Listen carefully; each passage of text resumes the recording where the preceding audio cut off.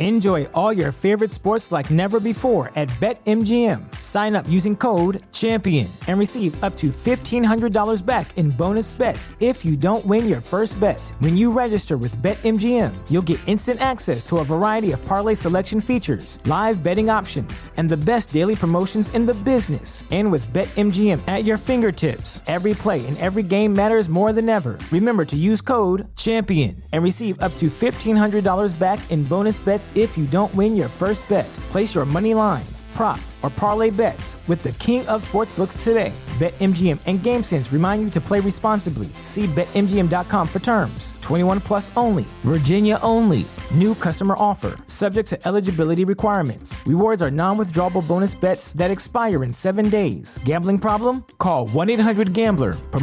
Promotional offer not available in Washington, D.C.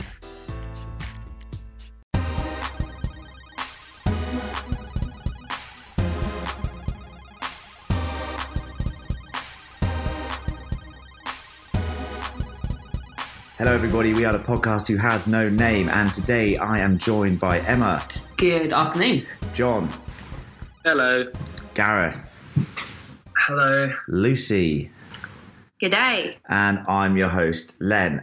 So we're all a bit devastated because Game of Thrones is officially finished for another year. It's very sad times, but we thought we'd come to you with a wrap-up podcast which is going to cover some crazy tinfoil theories and what we thought went well and what we think didn't go well this season, and what our sort of predictions are hopefully for next year. Just a quick spoiler warning, we will be spoiling everything from season 7 of Game of Thrones, as well as quite a lot of stuff from the books, quite a lot of prophecies that might surprise people. So if you don't want to hear anything about from the books, then feel free not to listen, but nothing too major as the books finished or still haven't caught up to where we are now. So guys, what was your favourite part of the season? Gaz?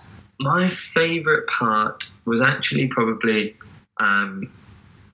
two kind of similar things, I guess. Two character arcs that came all the way around. So the Greyjoy redemption, I loved. Yay.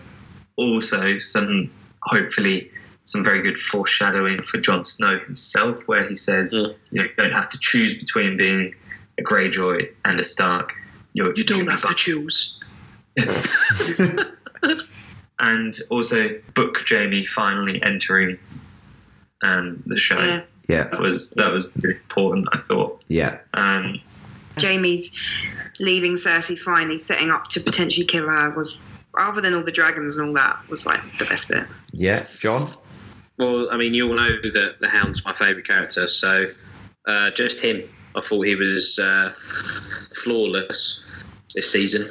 Good mixture of redemption, but also good humour. And then in the last episode, that little, I'm coming for you, brother. That was like absolutely quality. I loved it. Yeah. The first opening scene with Arya just wiping out the phrase was fantastic. Yeah, that's great. What about you? I'm just going to say, I'm the obvious one, but that the Field of Fire #2 or the attack on the loot train or whatever it was just the first thing I remember seeing for years, like that was probably ever that's on TV, that I was just so excited. That was just the special effects and the fact that Jamie and Bronn were on one side and Dany and Tyrion were on the other. And you didn't really want any of them to die. I thought that was just such an interesting concept of a battle that I haven't really seen before. I absolutely loved it. And to see, we've heard rumours about, and we've always wanted to see the dragons in Westeros, like doing something, and to finally see them against like a proper army and to see them just absolutely obliterate this army it was so good. What do we think was the major flaw of the season? I'm going to come to you first on this, John. Always start with me on the negatives. Yes. Just character development, the pacing of the story, way too much suspension of disbelief needed when seeing one person appear in multiple places in the space of like 5 minutes. Ultimately, this could have been something that the season itself, in terms of the plot, could have been drawn out over 2 seasons, I would say. Yeah, And definitely. it probably would have been fine. I think the spectacle has been unprecedented for TV. Sometimes it has been at the expense of any substance or plot or character development. I agree with John on most of his criticisms, and I also think, having spoken to non-book readers, a lot of them have said, I like the fact that stuff's just happening fast. Whereas I think book readers, I didn't mind a journey to Winterfell taking a whole season and stuff happening on the way and you having, development that way. The first couple of episodes I really didn't think were very good at all. I thought the dialogue was shonky. Shonky is not a word that comes up. Tell you what, though, it's brilliant. Well, Get her in the writing room. She's coming out from a new angle. Gaz, what do you think of the season, bro? I was thinking about the first few episodes, and I couldn't really remember what happened in them. No. And I guess that's a bad sign, isn't it? If it's sort of that forgettable. I largely agree with everyone. It was a brilliant season, probably from episode 4 onwards, and the spectacle was fantastic. But you're right in saying those first couple of episodes, I could not tell you what happened apart from that amazing opener with Arya and the phrase. And I think we've talked a lot about the frustrations we've had as book readers in the rushing and the complete lack of realistic travel. I think the showrunners, I think they've got a pretty tough job on their hands, because it's the first time I can think of where a show has overtaken the source material. And I think the problem that they have is they're fed up with it. It's taken up like 7 years of their life and they want to get it done. So which is why they're rushing around, which is a shame. But I still think we're getting good spectacle out of it. And I think this season has still been amazing. I've still enjoyed watching it over and over again multiple times. And we've obviously liked it because we've sat around and talked about it for probably in excess of about 12 hours. So obviously they're still doing something right. But I think when they met with Gurm or George RRM, to discuss what actually happens, because he obviously had to tell them what's going to happen in the books so that they could build the show around it. He's obviously just given them bullet points of like probably stuff like, John and Dany meet each other. They go to capture a white. They have a meeting in the Dragon Pit. I reckon he's just given them these bullet points and they've had to plot the course, which is why we've got all this rushing, because they're not like George. They're not as good writers as him, so they're not able to get all the characters there in a satisfying way, so they've just had to do it. I think they've done a pretty good job, considering that they must have just been like, Jesus, we thought the books would be done by now, like we all did, and they've had to really sort of like riff on just bullet points, I reckon. Just while we're talking about this, though, the whole time travel. No. Well, that's the problem. That's how you describe it. It's ridiculous. Yeah. I've been doing a bit of reading, and a few people have come up with some good points. Like the whole Red Wedding was caused because Robb Stark needed to be able to cross the bridge. That was such an important part of the geography of it. And I'm not just saying this because I'm a geography teacher and I'm passionate about the subject. But Jesus. the geography of Westeros is crucial to it. Like you have to understand it, and you have to understand the great distances that they're traveling and the difficulties that are involved with getting from one place to another. And one major events in the whole series is the Red Wedding that is caused by the fact that they have to cross this bridge. Yeah. And yet since then it's just like, oh yeah, well fuck it, let's just teleport from place to place. Yeah. That's a really good way to explain it. Yeah, I like that. Now let's get on to the best part of the episode, crazy tinfoil theory time and predictions. So we've got some theories for you. We've got some good theories. We're going to start a section on the Night King and the White Walkers, or the others, because obviously at the end of this season, they have just broken the wall and they are on their way to cause chaos, probably heading towards Winterfell. Probably will be there very soon at the start of next season. I think this is interesting. Have you guys ever thought about the fact that George R.R. Martin never writes good and evil as absolutes, right? And he's always said that he loves Lord of the Rings, but the one thing that he doesn't like about that sort of fantasy and what he's trying to do is that there was just, absolute evil versus absolute good. And that he doesn't like that. And his characters, as we know, like Jamie, even Cersei a little bit, and all these other characters are, as we've said, shades of grey, and they have the capacity for good and for evil. Yeah. So what I'd like to put to the table is the fact that maybe the Night King and the White Walkers aren't necessarily evil, and we just at this point in time do not understand their motives, because I don't believe they're going to have no motives. So I'm going to throw some things out there, and I want to see if you guys agree or disagree with them. So we know they're intelligent. They've obviously got a hierarchy, right? So they've probably got like lieutenants in war, like similar to the men, So we know they came team leader, yeah, team leader. Sales. We know they came from men because we saw the first one, possibly the Night King, be created by the children of the forest, right? So what do we think their motives are? Now, the last time the Long Night happened, the children of the forest created the White Walkers, and then obviously it got out of hand. And the first men, it got seriously out of hand.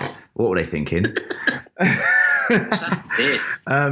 Jesus. But they had to team up with the first men. The first men, the children of the forest, had to team up to supposedly defeat the White Walkers, and then Brandon the Builder built the wall and sort of shut off the north to sort of protect the realms of men from the White Walkers, right? But what if that isn't true? What if there was never a winner in that war? What if, like, say, there was a truce? Yeah, a truce where they said, this is our territory, you don't come past it. The White Walkers said this, we'll put the wall up. If you come past the wall and don't give us, say, children sacrifices, which is what Craster was doing with the babies, we will come south and we will destroy you. And maybe that was potentially, what happened. There was no winner. And then basically the Night's Watch had been raiding past the wall. There haven't been enough offerings of children for the White Walkers to replenish their, people. And that's why they're coming south. What do you guys think to that? So this was the one thing I was going to bring to the table today. So cheers for taking that. No worries, bro. But it's so important, and I think the biggest thing from it that I would have to say is that the thing that you led with, the fact that George R. R. Martin doesn't write evil and good characters, really. It would just be unusual for there to be this sort of race of people that are just inherently evil. Yeah. And I think that alone makes you have to think about it twice. But the theory is really good, because basically what people have gone into detail about is that possibly there was this war that ended that might have been sealed by some sort of marriage. Yes. That the sort of Stark ancestors might have been a part of. Yeah. Then, basically Daenerys and her dragons could be a threat to the sanctity of this peace as well. Yeah. So you think about it, it might have all started during the time of the awakening of the dragons. Yeah, and just on that, the awakening of the dragons, a big theory about how do they know about the dragons, right? So if you remember, at the start of season 2 and at the start of the second book, there's a red comet that can be seen in the sky. And the theory is that this comet signaled the birth of the dragons. And every character in the books, when they read it, can see the comet, and it's a running thread throughout the start of Clash of Kings, the second book. And at the start of the second season, you can see it, and it links the characters together. Maybe the White Walkers potentially saw the red comet and were like, "Wait a minute, we thought this magic was done, and now it's a threat to us, so we've got to go and take it out." What do you think about that? They bang on about it constantly in the second book. Like, it's just always there. They're like, "Oh, the red comet," and "Oh, it was a sign from the drowned god," or "It was a sign from the god of fire, or it was a sign from the old gods. Like, everybody's got their own interpretation of it, but it's just constantly appearing in that second book. And there must be some kind of deeper meaning to it. Yeah. And that would make so much sense, definitely. Yeah. The next kind of thread to that theory, I guess, is that, again, going back to the whole Song of Ice and Fire, and Jon Snow is a Targaryen / Stark, Targaryens representing fire, Starks representing ice. But in addition to that, with the Starks sharing some ancestry potentially with the others, with Walkers, he is the one who will kind of bring peace between the two. I think you can kind of almost make a comparison, as much as they're opposite, but like Dany wants to break the wheel, and the others they were essentially men, and men want power. That's what everyone wants in the show. Everyone's trying to take the throne. Yeah. As much as they're not trying to take the throne, they are still trying to, like, I don't know. Men, they're breaking the wheel by destroying everything, and there's a compulsion within them to do that. So either way, the wheel could be broken, whoever wins. We know nothing about their background, so we can only speculate on their motivation because we don't see anything or hear anything really from their point of view. So as much as we talk about George never creating like absolute evil or absolute good, there's always an ambivalence there. No one's inherently evil. We've never had the opportunity to understand the others, White Walkers and Whites, from anything other than someone else's perspective. I think that's a very good point. And just a question for John. Do you think that we will, in season 8, do you think we will have a conversation from the White Walkers with maybe John, with someone understanding their point of view? Because how else are we going to understand what they want? I think that there'll be some sort of communication. Like, I'd be amazed if there's no like dialogue between the White Walkers or even the Night King and whoever else he's fighting, Jon, Dany, whoever. Bran, maybe. Or Bran. Yeah, I think there'll be some sort of communication. I think it would look shit if they just have a conversation. We just start speaking English. That'd just be weird. Yeah, that would be weird. You like broken English. Yeah, just like a sort of Turkish accent or something. Oh my god! Yeah, I think in the books they do have a language, and it is described as like ice cracking. Like that is their language. What is that? No, I'm serious. I'm serious. Right. I'm serious. There is. Yeah, I'll back Len up on that. That is correct. Yeah, I think they literally say a voice like ice cracking. Yeah. It's when like your freezer's just automatically defrosting. That's actually trying to. Oh god. That's your freezer trying to warn you about the winter, the long night. But even if they are just on the attack, as long as there's like some sort of as long as there's like an explanation that. It's because the Southerners or anyone that's south of the wall, they had some sort of pact that they broke. Yeah. And knowingly or unknowingly, they were the ones that set up the war. Then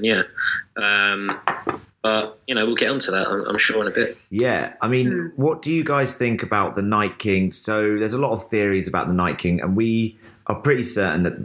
The one that we saw get killed in the flashback with Bran when he was being taught all three-eyed raven stuff with the Children of the Forest, we're pretty sure that's him. And the reason is the same actor. Like that. So that's pretty much, I think, canon that's him. Do we think he was a Stark? Yeah, I think so. Yeah. No. Why would he be up there? Well, remember, the First Men are all Northerners. The First Men are all Northerners. All when men first arrived to Westeros, they were in the north. There was no Southerners, so it was just the north of the continent. But if he's some kind of king, then it would make sense that he would be a Stark, I reckon. Yes. But okay, so here's the thing. Before I answer my opinion on that, what impact would it have if the Night King is a Stark, do you think? Well, it means that, like we said earlier, they share the same blood. And potentially the same abilities, like warging, like why Bran is the three-eyed raven, why Jon has got so much, mysticism around him. Like it could help, like Gaz said, broker a peace. Yeah, I mean, I'm not totally dismissive of it. I wouldn't be I wouldn't be annoyed if he was a Stark. I just don't think he is. So, have you guys heard the story of the Night's King, which is not the Night King, but the Night's King, who was a Stark? A lot of people get that confused, Yeah. so then you should explain it, because I know a lot of people who are calling him the Night's King. I have to explain. So basically, when the wall was first built and they first started the Night's Watch, it was quite a prestigious thing, obviously, to be a member of the Night's Watch. It wasn't like all the rapists and murderers that get sent up there instead of getting executed, which is what it's turned into now, right? But a Stark went and he became the 13th Lord Commander of the Night's Watch, and he basically got seduced by a female other, or a female White Walker. And he ended up marrying this other, and he became known as the Night's King, where he apparently ruled at night, and he was like a tyrant of the wall, and the Starks had to go and defeat him. They had to lead an army from Winterfell to defeat him. So there's this legend of the Night's King. So obviously there's another link between in legend, or in Age of Heroes they call it, between the Starks and the others again. What do you think about that? So Jon could potentially mirror that. Yeah. And therefore give up any potential relationship with his aunt. Yeah. Yeah. Yeah. I guess that would make sense, wouldn't it? From a sort of foreshadowing perspective. Yeah. This is going to happen again. Yeah. In the show, we haven't seen a female other yet, right? We've only just seen male ones. They all look the same, apart from the Night King, which is quite weird. That's yeah. So maybe okay, but we've not seen them because they don't exist, or because they are in some other place. What? I think you're right. Yeah, I think maybe just because all we've seen is the army side of the others. They must have like a society and a structure that we're not seeing. I don't think they just like ride around on their dead horses, turning people into zombies, and that's it. But I think we did see in season 4, it may have been, we saw obviously when he turns the baby into a White Walker, we saw him go to like that meeting place. Like there was like 13 of them, or like 15 of them or something, all gathered round in a circle whilst he turned this baby into a White Walker. Maybe that's their like city or something. But quite nice. Actually, just while you're on this topic, my issue with this little theory about the agreement being, as long as you just donate some of your babies, whatever, will leave you alone. Yep. Craster wasn't cracking up that many kids, like that many male kids. Well, he was. I don't know. He was, mate. No, like he was doing a few, but think about it. Quite a few. He had a house. He had a house that had women in it, and they were like all his daughters. But it was like 18 women at the most, I'm sure. And No. I reckon there were more than that.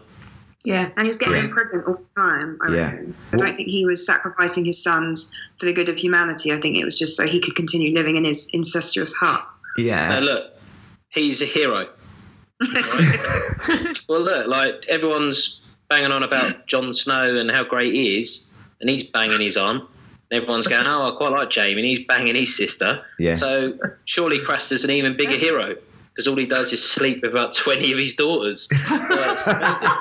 What a guy. I just did a little Google. There are female whites, but apart from the Night Queen, there are no female White Walkers that we have seen. So the Night Queen, that's an interesting topic to move on to. Let's go on to that next and discuss what we think, and if we think there will be a Night Queen if there is a Night King.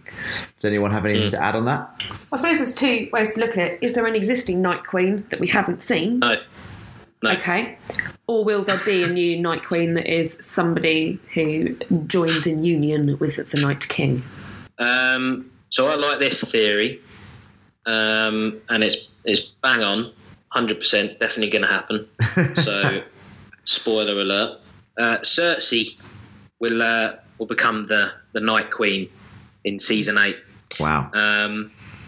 So basically, in this theory, I could quote the person that Coined it. that wrote this, but I won't.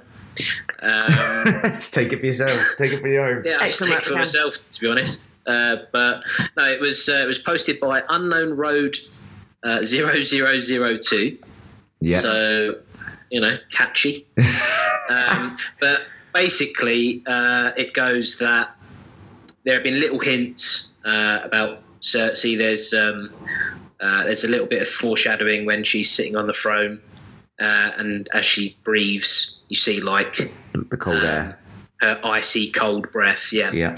There's also this idea behind her baby, and that when the Night King on his dragon goes to King's Landing, he manages to defeat and then raise the Golden Company as his army of the dead. Oh God! They then start attacking from the south as the others start attacking from the north, and then everyone gets caught in the middle, basically.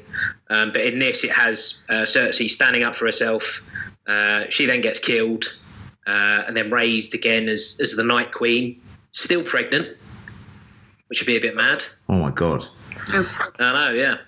And then eventually, in this theory, it has her being defeated, but the baby's still born, and Jaime raises the baby north of the wall. How about that? Jesus Christ! hell. What is this? I like it. It'll be the first baby actually born as a White Walker, but actually is the new Night King. So I read a little bit about this theory, and I think that the idea that Cersei becomes the Night Queen definitely has legs as a theory. I did not read quite that much madness, but I do think that that's just baffled me, mate. It's brilliant. I love it. It's fantastically mental. But I do think that the idea of Cersei joining an alliance with the Night King is a legitimate potential for next season. And I think that because she doesn't give a shit about anybody else. She just wants to rule Westeros. And actually, at the moment, if you put together the two strongest forces, actually it makes sense. Gives her power. I've not really thought about Cersei being the Night Queen, but I'm really liking these theories. I'm really liking that. I really like them. All this will happen in the first 30 minutes of episode 1 next week. That is going to happen. That is nailed on. That is mental. Absolute canon. Let's move on to the Prince That Was Promised. So a lot of the times you might have heard us talk about the Prince That Was Promised. It is this legendary figure that is darted throughout different religions and different prophecies in Westeros. And it's about, he's called the Prince That Was Promised. He's called Azor Ahai. That's the other name. And basically, it's about, we believe it's Jon, and this prophecy says that, I'll read it. I'll set it up. I think this is right. This is an excerpt from the book. There will come a day after a long summer when the stars bleed and the cold breath of darkness falls heavy on the world. In this dread hour, a warrior shall draw from the fire a burning sword. Right, that's it. Stop laughing. Right, okay, I'm going to take it again. Warrior. Yeah. What do you say? What do you say? Is he worried about? Okay. Right, okay. Is it warrior or warrior? Warrior. Okay, right. Let me start that bit again. In this dread hour, a warrior shall draw from the fire a burning... Right, that's it. What are you... What? I thought I said it right then. No, yeah, you did, yeah. But it's just... Okay, right. It's become this thing. All right, one more time. Right, okay. In this dread hour, a warrior shall draw from the fire a burning sword. And that sword shall be Lightbringer, the red sword of heroes. And he who clasps it shall be Azor Ahai, come again, and the darkness shall flee before him. So that's an excerpt talking about the Prince That Was Promised, who we believe to be Jon, and the darkness we obviously believe to be the White Walkers. Even the part about saying about, I think there was something red in the sky. When the stars bleed, that could refer to the comet that we were talking about earlier in the sky. Gaz, do you have any theories about this? Okay, so there's loads of reasons why people fully believe this, and why it's pretty much, I mean, it's almost as confirmed as can be, I reckon. Not quite R plus L equals J kind of stuff, but it's just, it seems like it's the only way possible, because there are times where Jon dreams about himself being sheathed in like ice, and he's got a flaming sword, which, you know, is exactly the theory. There are times where Melisandre she's mental. She's like asking to see the prince that was promised, and all she keeps seeing is Jon Snow. It's like, yeah, because that's the prince who was promised, you idiot. Like, yeah. This is when she thinks that the prince who was promised is Stannis Baratheon. Yeah. And she keeps asking to see the prince who was promised, and Jon Snow keeps turning up. So it's him, basically. He is the prince who was promised. However, there is a slightly different reading of this prophecy. And that is that the prince who was promised and Azor Ahai are not the same person. Ooh. Yeah. Azor Ahai is actually the villain in this story. Oh my God. The prince who was promised versus Azor Ahai, and Azor Ahai could be Daenerys Targaryen. Oh my God. Because she's the one who would destroy the world, like whether she means to or not. She's trying to do good things, but she's trying to crush the wheel. She's trying to break the wheel, and in doing that, a lot of people are going to die. And one of the things that she will probably seek to do is to destroy the White Walkers and the others. And the prince who was promised, his job is to unite everybody and to save the world. So that is why Rhaegar abducted, obviously didn't abduct, Lyanna, to prevent his own sister from taking up that role of Azor Ahai and destroying the world, because he's trying to pass on he's trying to create his next heir to the throne, his child of ice and fire, who would be Jon Snow, the prince who was promised. He would be the next in line for the throne, rather than Daenerys Targaryen, who would have been next in line for the throne. Ooh, I quite like it. It's definitely got something about it, for sure. I like that. And it calls it's not correct, but definitely not happening. Go on. Why not? Well, no. I mean, the reason it's not correct is that the reading of the prince that was promised is actually incorrect. As much as everything in the show, there's always predictions and prophecies that are misinterpreted. Yeah. But actually, the prince that was promised to those beyond the wall. To the Night King. Oh, I like that as well. So in that theory, John, you would be saying that Jon has to sacrifice himself to broker peace between... Well, no. See, and again, that might be one thing that you could go, oh, yeah. But no, so in this other theory, the prince that was promised to the Night King is actually the son or daughter of Jon and Dany. Ooh, I like it.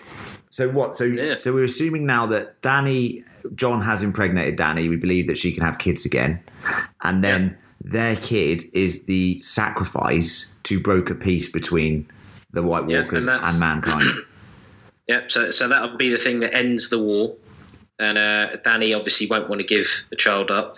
Oh my God! Jon's going to kill her. Have to make that decision, and he'll kill her. This also ties in slightly with the Azor Ahai theory, if you take that as separate to the prince who was promised, because that links into the forging of Lightbringer. So I read some really interesting stuff today. Wait, can we just say what Lightbringer is for people who don't know what Lightbringer is? Lightbringer is a sword. Yeah, it's the prince that was promised, or Azor Ahai's sword that seals the darkness and defeats it. He has to have a special sword called Lightbringer. So the legend is that the original Azor Ahai forged the sword after a lot of trouble, to be honest. He spent a lot of time trying to get it right, and in the end, the only way that he could do it was by tempering it with a lover's blood. So he killed his wife. Nisa was the wife. Yeah. So one of the theories that I was looking at today was that if Jon is Azor Ahai, eventually Jon will kill Dany. To get the sword. Lightbringer. To create the sword. Yeah. Which will then defeat the White Walkers. Yeah. I also like that theory. I like the idea of George R. R. Martin has always described the end of this show as bittersweet. Yeah. He's used that several times. He said it's not going to be your usual the good triumphs over evil story, and we don't think it will be. He's always described it as bittersweet, and I see either Jon or Dany die. We've said this multiple times throughout the season. We don't think that they're both going to, rule happily ever after. We think there's going to have to be some sort of sacrifice. And I like the idea that they fall in love, and there's this quite Shakespearean element to it where Jon is going to have to potentially either sacrifice himself or sacrifice Dany to save the world. What do you guys think about that? Yeah, no, I think it's going to happen. What I would say, though, is that I do think that will happen. I think Jon will end up having to sacrifice Daenerys. But what I can't see happening is if they do have kids or kid, I cannot see either of them giving up the kid. That wouldn't work. It wouldn't track with Jon. It wouldn't track with their moral compass, would it? I think I think in there we've got the ending of the show. But which one will be right? But let's move on to the prophecy of the Valonqar, or Cersei's death.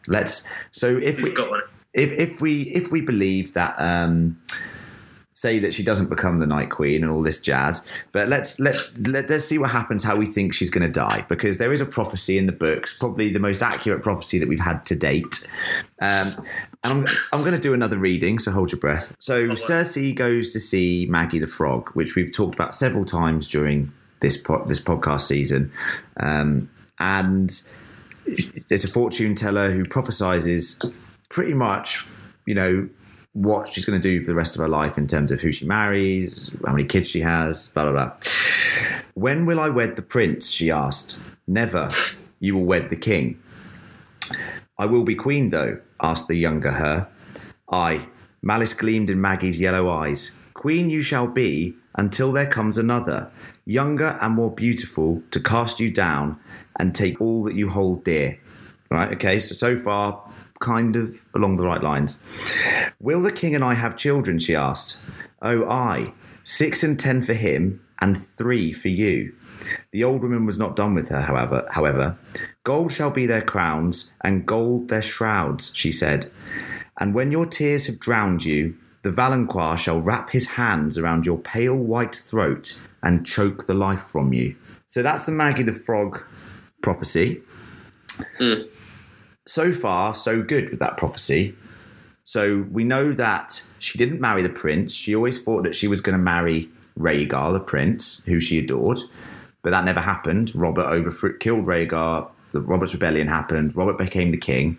And she did wed Robert when he was king. We also know that she'll be queen until there comes another, younger and more beautiful, to cast you down and take all that you hold dear. We believe that to be Dany, potentially. It could have been Marjorie, but that's what drove her to the point of killing Marjorie, because she believed that was going to happen. And in terms of the children, I mean, they say that 6 and 10 for him. So Robert's bastards, he would have 16 bastards, which we know that she killed. And 3 for you, which we know she's had, golden hair and golden shroud. So they've got golden hair and they all died. So far, so good with that prophecy. The only thing that's throwing a spanner in the works is her new pregnancy, which is why none of us, I think, believe that she's going to have a kid, unless it's the weird theory we talked about earlier, which is fucking mental.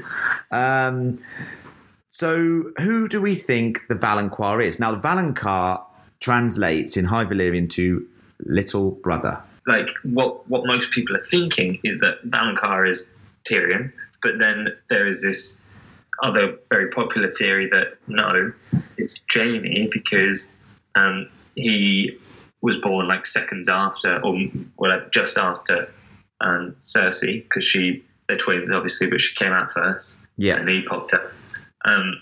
So the people are thinking like, oh yeah, the trick here is that everybody's going to think Tyrion is the Valonqar because he's the younger brother. Yeah, but actually, it's Jaime who is, even though they're twins, he's actually the younger brother by second. So he's the one who's going to kill her. That's what like the common theories at the moment are. So Gareth, can I just throw a spanner in the works with that theory? Right. So I believe we all kind of believe here that Jaime's probably going to kill Cersei. Right. That's probably what we all agree. But if you listen to the prophecy, the Valonqar shall wrap his hands. He will wrap his hands about your pale white throat. We know that Jaime's only got one hand. Discuss. Oh, great shout. Well, no, he doesn't. He's got his golden hand. It's like they refer to it. It's like that could be his other hand. I mean, but still. So I was reading some stuff this morning about Valonqar. The theories have gone a little off-piste, and I quite like it. Have any of you considered that the Valonqar doesn't necessarily have to be Cersei's younger brother, but just a younger brother? Yes. So, well, look. Even beyond that, though, have we considered? And probably not. But there's constant talk of it being little brother. Now, if we go back to the prince that was promised, we know that in High Valyrian, there's no gender specific. I don't know, wording. Yeah. Or placement. So actually, that translation could be little sibling. It doesn't have to be little brother. It could be little sister. And yeah, you're correct, Emma. It doesn't necessarily have to be her little brother or her little sister. And actually, if you take out the gender specificness of how we've always referred to it, so little sibling, there is a huge part of me that wants that to be Arya. Yeah. And that would fulfill her list. Probably the last name on her list. Apart from Melisandre. She's got Melisandre, the Mountain, and Cersei still to kill on the list. That would be nice, and I think that's a good shout. But I reckon, I have a feeling Lucy's going to tell us something that is going to... You really want to hear this theory, don't you? This is actually what happens. Yeah, go on, Lucy. This is canon. So, essentially, Cersei has her baby. She's not lying about the baby. She has a baby, but she gives birth to a dwarf. And obviously, she hates dwarves. Her brother's a dwarf and has caused her a lot of problems in her life. So she murders the baby. Maybe she doesn't murder it. Maybe she gets the Mountain to throw it off the top of the red. James finds this out that she has murdered their son and killed her. So, Jesus. So yeah, that's essentially going to happen. So let's get this straight. So you think that Cersei's going to give birth to a dwarf, hated so much that she kills the dwarf. Jaime walks in on this scene of her strangling baby dwarf and then kills her. The baby is murdered one way or another. Jaime comes and is like, hey, there's a baby. Oh no, it's a dwarf. And he's like, and? Oh no, I got rid of it. And then he's like, incandescent with rage. How could you kill our child? Another one of our child is dead because of you. I don't care. I don't mind dwarves. Like, I'm friends with Tyrion. I don't mind him. And then he could stab her, but he'll just strangle her because he'll be so full of rage. This isn't. I just read. My mum told me this theory. My mum. This is shout out to Lucy's mum. Parental theories. I don't know. I just like the casual, maybe the Mountain throws it out the window. Unbelievable. Unbelievable. Maybe he does it. Who knows? How the baby dies is irrelevant. We may not see that. She may just give it to the Mountain and say can you sort this out? And then when they start, she's like, no, the Mountain is taking it. I don't think her having a dwarf baby is the most ridiculous thing. No, and that is quite tragic. And for her character, I don't mean it's tragic, but it'd be horrendous if that is actually what happened. Yeah, I think. Not if you write it. Yeah, Jesus. Like you write it, Lucy. I'm worried about what's going to happen. I've got one for Valonqar. Yeah, go on. And it relates to the translation being little sibling. Yep. I think, and this is really dark to be honest, she has like a miscarriage as the Night King is invading King's Landing. Yeah. He then raises the dead baby. Oh my God. Right? Whilst, and that's what kills her. Oh God! What, like Alien? Yeah, in a way. Jesus. Horrible. Fucking hell. That's, I mean, where, John, I don't know where you're reading these theories, bro, or are you just coining them yourself? I've actually just come up with that, but... Oh my God. With the Valonqar being, so it is little sibling, does the prophecy say, though, does it say, will strangle you with his hands? Well, Oh, well, the prophecy says, shall wrap his hands around your pale white throat. Yeah, well, it could be a little baby boy. It could be. Zombaby. I've got a light-hearted theory if anybody would like one. Yes, please. Yeah, Yes, please. yeah. Okay, cool. buzzing. Basically, it's just who Brienne of Tarth is a descendant of. Oh, I like this, yeah. Oh, yeah. And Donald essentially it's kind of being confirmed that she is a direct descendant of Sir Duncan the Tall. Oh, yes. And for those who don't know who Sir Duncan the Tall, the Tall is not a tool, is Sir Duncan the Tall is, he was King Aegon. He was the sort of most important person in his life. So King Aegon was he was Maester Aemon from The Wall. Anybody remembers him from the show, the old guy at The Wall? Yeah.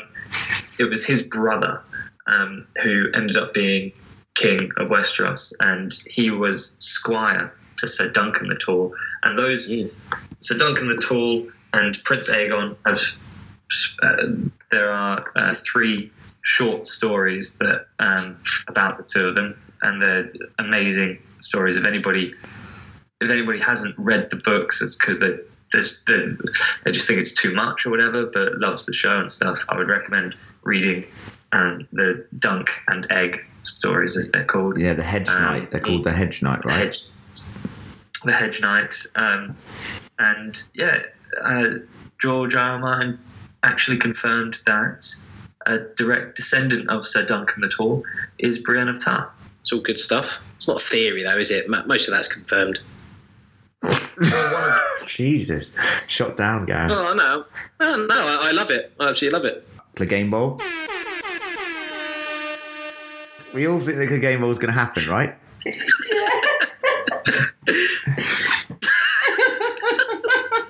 Yes. Yeah, that's it. Much later. But so we think Clegane Bowl's happening. That's just, everyone disagrees. We don't need to go into it anymore, but we think it's happening. Probably Well, episode 3 or 4, I think. Could it be a case of the Hound finds out that Arya's going to go to King's Landing on her own, and he's like, I'll go with you. And she's like, no. He's like, go on. So then they're reunited. Yeah, I mean, that might be the dialogue as well, to be honest. God. They're then reunited, and then it's a case of them two going to King's Landing on a mission to kill those two, Cersei and the Mountain. I quite like that. Oh, that's quite good. I like that. I don't know. I can't wait until he rips off his helmet and it's just Joffrey's face. It's not going to be Joffrey's face. Oh, God. That's our crazy theories, and they are crazy theories. Sorry about that. Not all of them. No, some of that stuff will happen, and a lot of it won't. Let's move on to our predictions for the season 8 premiere episodes. What do you think will happen in the first episode of season 8? Let's recap where we're at, because Wall has come down and the White Walkers, the Whites are streaming through. Given the close proximity of everywhere in Westeros in the show to everywhere else. Winterfell's going to be under threat pretty soon, isn't it? So, I don't know how there can be a delay of a confrontation. When you think about it, like, there's got to be some kind of battle that happens at some point soon, because they've got to stop them killing everybody at Winterfell. Yeah. But obviously you can't just straight away have dragon versus dragon, like undead dragon, and versus whites. Like, it can't just happen straight away. So I don't know. It is actually really hard to predict, because that seems like something that's going to happen pretty immediately. And I hope that what we see is Tormund and Beric quite quickly and early on. Yeah. Because I want to see the aftermath of that wall falling down, innit? Yeah. So actually, on that, I think Beric will die in the first episode, Okay. trying to take out the Night King. One of the theories was that Beric would spot an opportunity to attack the Night King and end it all. Beric with this obsession that he has a part to play, and that Tormund would be like, no, and he would go and do it anyway. And then Tormund would just watch him get absolutely annihilated. But something might happen that Tormund has to go back and tell Jon. Yeah. Like a weakness or something. They see a weakness somehow. Like either a weakness, or he can't be defeated in hand-to-hand combat, something like that. I don't know. Yes, I think Jaime will go to Winterfell really quickly, obviously, and see Bran, and it will be like, oh, hi, sorry I pushed you out the window, and then Bran will go, you didn't murder the Mad King, you had to, because he was going to blow the whole place up, and he'll just do some more truth bombs. I reckon that's going to happen. Yeah, that'd be nice. Just out. First episode, Jaime gets to Winterfell. I think Jon and Dany get to Winterfell. And I see sort of the end of the first episode of season 8, the army of the dead approaching Winterfell.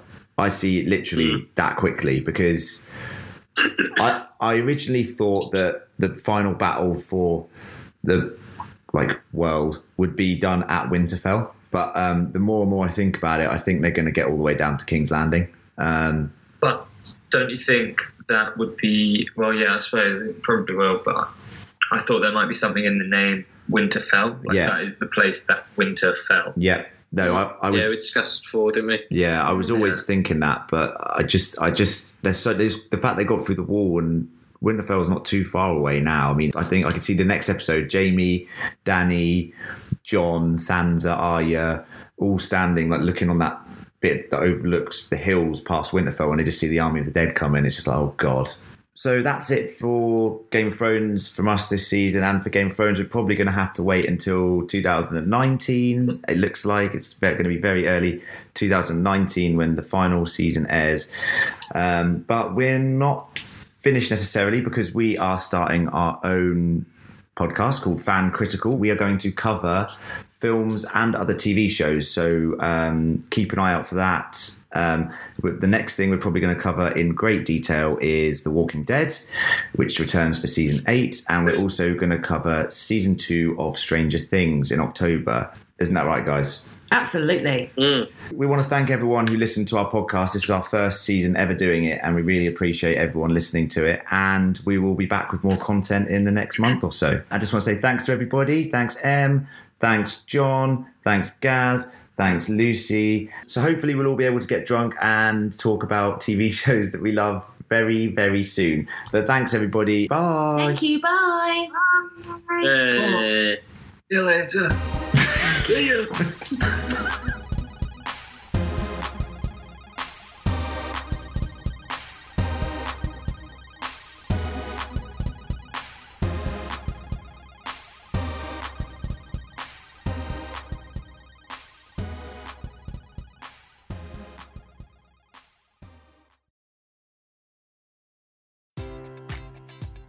Enjoy all your favorite sports like never before at BetMGM. Sign up using code CHAMPION and receive up to $1,500 back in bonus bets if you don't win your first bet. When you register with BetMGM, you'll get instant access to a variety of parlay selection features, live betting options, and the best daily promotions in the business. And with BetMGM at your fingertips, every play and every game matters more than ever. Remember to use code CHAMPION and receive up to $1,500 back in bonus bets if you don't win your first bet. Place your money line, prop, or parlay bets with the king of sportsbooks today. BetMGM and GameSense remind you to play responsibly. See BetMGM.com for terms. 21 plus only. Virginia only. New customer offer. Subject to eligibility requirements. Rewards are non-withdrawable bonus bets that expire in 7 days. Gambling problem? Call 1-800-GAMBLER.